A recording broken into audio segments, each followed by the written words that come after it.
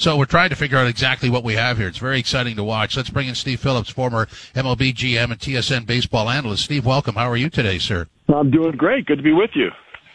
Our pleasure to have you. Looking for a perspective here. I mean, this run, the month of September, absolutely stunning for the Jays. Great to watch. Does it remind you of anything you've seen in baseball in the past? You know, it reminds me of the run that the Colorado Rockies went on. I want to say it was 2007 or 2008, and they won 21 out of 22 to get to the playoffs. Then they sweep the division series. They sweep the LCS, and then they have to wait 7 days to play the Red Sox in the World Series, and they lost all their mojo at that point. And so, you know, that idea of continuing to just play and holding on to that momentum can really have a benefit, and certainly the Blue Jays are feeling that right now. I mean, it was 12 out of 13 and 15 out of 17, and the offense is hitting on all cylinders, and you know, they're getting starting pitching, and if they don't, they're going to outslug the runs they give up, and it really is remarkable. But, you know, we've seen the Oakland A's go on, you know, these kind of runs before. We've seen the Rockies do it, and look, the Yankees won 13 straight earlier this year, and that's the tale, right? To the lesson to be learned is the Yankees won 13 straight, and I think they're like 3-13 since then. And so It's about consistency and you know, having all aspects of your game rolling. And where I think the Jays have a distinct advantage and difference than the Yankees is the Blue Jays actually have pretty good starting pitching right now, where the Yankees really don't. Yeah, I would agree with that. I'm just, you know, trying to find out subtle differences. And this team, obviously, you know, you would describe it as they like each other. They play for each other. In fact, when somebody does something, you see the next man up or you know, the next defensive play is sort of, you know, a compliment to what's already happened. How unique is that? Oh, it's extremely that's one of the things that I pointed to over the weekend on this team is the camaraderie that you feel when you watch them. Like, they seriously root for each other, and it's not just I'm going to hug you because you scored a run and we're on the same team, but they really like each other. I mean, they celebrate each other's success. I mean, when Vladimir Guerrero Jr. hits a home run and Bo Bichette's driven in, he's waiting at the plate to give him a bear hug. Vladimir Guerrero Jr. is outside the dugout, rooting base runners on, waving them around third himself and celebrating when they score. And when your stars are that engaged with everybody else, in the 22-7 game, when they take some of the stars out of the game and they stay in the dugout and root for the other guys, the extra guys to get at bats, get hits, get, you know, drive-in runs, it really does speak that there's a connection from the first player on the team to the 28th player on the team right now, and that is very unique. Let's talk about Vladdy. I mean, I think it was 3 or 4 weeks ago, there were some people that were worried about, you know, the first full season if he'd hit sort of an emotional or physical brick wall with his play. Well, he smashed through it. I mean, he's on a tear here. He's in company with Joe DiMaggio and Eddie Matthews for his age group. Could win the Triple Crown, could win the MVP. Certainly much better than we could have predicted. Is there a comparable for him? Well, you know, I mean, you start thinking about Miguel Cabrera as a young hitter and Pujols as a young hitter, and you know, they walked. I mean, Pujols certainly walked a little bit more than Vlad does, but I mean, we're talking about the elite hitters in the game at 22 years old, and you know what happened in August was the entire offense went through a little thing. And that's the time of year where you start to play people a second time, a third time, and the advanced scouting is indicating that this is what you should do to this. And then it's up to the team to make an adjustment. And we saw them do that. They were behind the fastball, in front of the breaking ball. And the thing that they've done is they've gotten back timing-wise on the fastball. And they hunt fastballs during the course of the at-bat. And that's what you're seeing right now. The relentless and deep attack of this lineup. You know, I asked Buck Martinez a question today, and you know, it's interesting. I said, rank their hitters in order of, you know, who's the best hitter on their team. You know, and you know, where do you rank everybody? And you know, it's interesting because we all probably would have Vladimir Guerrero Jr. at the top, but do you do Semien, Teoscar Hernandez or Bichette or Springer second, then how do you line the other guys up? And now, right now, nobody's a better hitter than Lourdes Gurriel Jr. I mean, he's hitting like 480 in the last week. He's hitting 430 in the last 15 days and 385 over the last month. And he's as hot as anybody right now. And he might have the best hair. I mean, that's the whole other competition. Who's got the best hair? Is it Bichette? Is it Gurriel, or is it Vladdy? Like, Vladdy's got the cool hair too. It's an interesting debate. There's a lot about this team to like, for sure. Would make an interesting composite picture at the very least. But you touched on something that I find really almost absurdly funny about this team, is that you don't want to separate them. We're talking about Vladdy as the MVP in the league, but I mean, you almost don't want to name who the MVP on the team is, because as soon as you do that, 6 other names come at you. It's a bit of a problem in a nice way, isn't it? I mean, they have 3 players that have scored 100 runs. They have, Teoscar Hernandez, if Vladimir Guerrero Jr. doesn't win the Triple Crown, it may be because Teoscar Hernandez leads the league in RBIs. I mean, he's right there with Vladdy. They just, it's a really deep lineup where if you get by one guy, then the next one comes up. And honestly, having had 4 boys that went through, youth baseball and high school baseball and summer baseball and legions and travel teams and all of that, I mean, the Blue Jays really feel like a travel team of guys who carry their bat bags with them, and they carry it out there. They've got the long hair, they got some swag to them, but they just show up and play, and they'll stay in whatever hotel you put them up in and play in whatever field that they're going to play in, and then they'll go to the next tournament and they'll play in that one too. That's really what they feel like, and it's kind of like what the season has been like between Dunedin and Buffalo and Toronto and the moving around and staying in hotels, and like none of it seems to bother them because they're just playing for the love of the game right now. Nobody's, look, Springer got the big contract.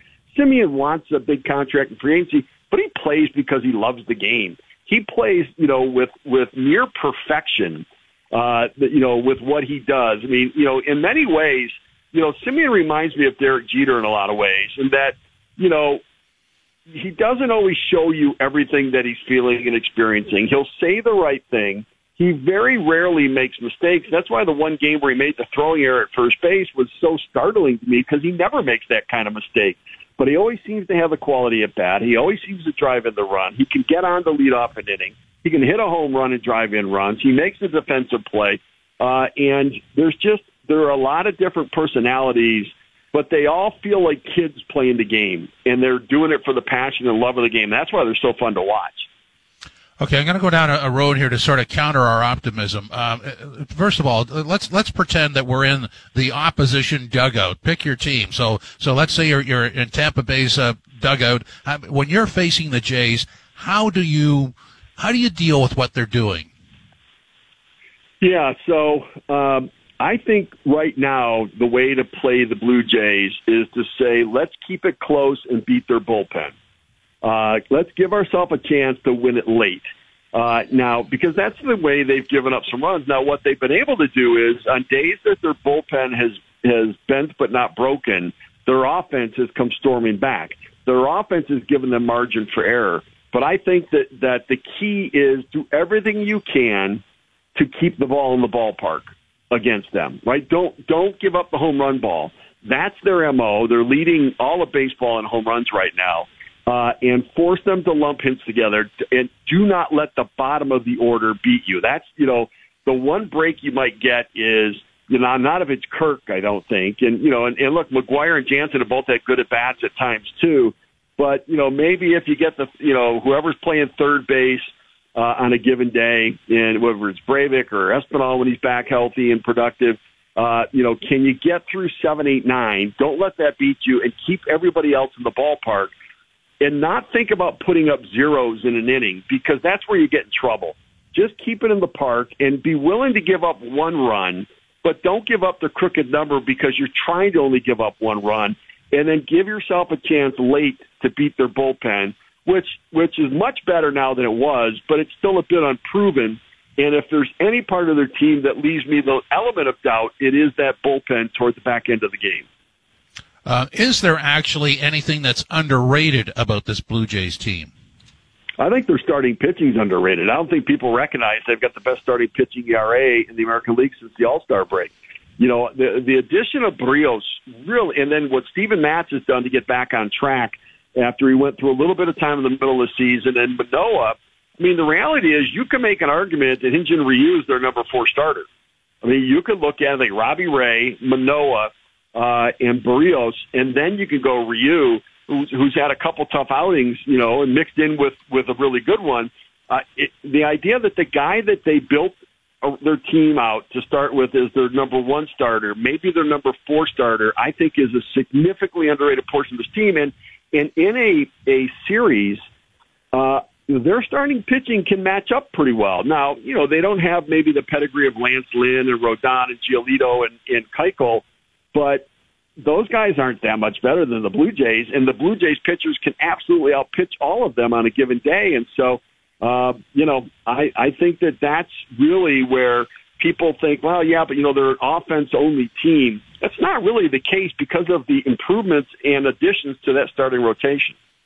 Okay, let's fast forward. I don't like to do this normally, but it sort of, I think it puts everything in perspective. So let's go into a playoff series. Let's assume they get through the wild card and they're in a playoff series. Let's say it's the league championship series. You get 6 innings out of your starters on a regular basis. What happens next is a bit of a question mark, isn't it? A little bit, but, you know, I mean, Mays has done a nice job in the pen. Merriweather, I think, is going to start to emerge. And look, I really like Cimber and Richards. Now, Richards will give up a run here and there. Cimber is really a unique guy in that, you know, he could be your guy you bring in with runners on base to get the ground ball in the double play. You got Borucki coming back into the mix now, too. So, I mean, they have some mix and match options. And, you know, there's enough time left in the season for the bullpen. And look, Romano's, I think, saved 14 in a row, so he's really stabilized the 9th inning, and that really stabilizes everything in front of it. So they can do it. They just don't have the same recognition of pedigree. Like, Soria is not necessarily the answer I thought or hoped he would be for them. I think he's nice to have down there as a veteran guy, but I think Richards and Cimber are better options from the right side. And they've got options from the left side with Meza and Borucki and so, you know, look, I think they can handle the 7th, 8th, and 9th. And remember, in the playoffs, the way with this format of only 5 teams getting in each league, we're getting built-in off days, 2 games and then an off day, 2 games and an off day. And you know, what it allows you to do is use your best relievers over and over again, knowing that you're a day away from a day of rest. And they might put, you know, who knows what they'll do with their rotation in the playoffs and which of the starters, probably Matz right now, I would assume, might be able to be a long guy in the bullpen as well and be able to handle some big left-handed bats. Okay, let's circle the Yankees in Boston. Obviously, the Yankees have struggled 2-8. They had that nice run you talked about and a bottomed out since, and that's what baseball does. It evens things out. Boston 4-6, coming off a couple of losses and battling COVID. Now tied with the Yankees in the final spot, out by a mere 0.001 percentage point. How do you see these two teams tracking forward the rest of the way? Well, I think they're very similar,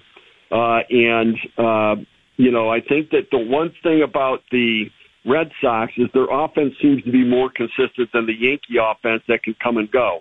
Now, there's more bombers, big bombers in that Yankee lineup than there are the Red Sox, but, you know, the Red Sox can put up a lot of crooked numbers on the scoreboard.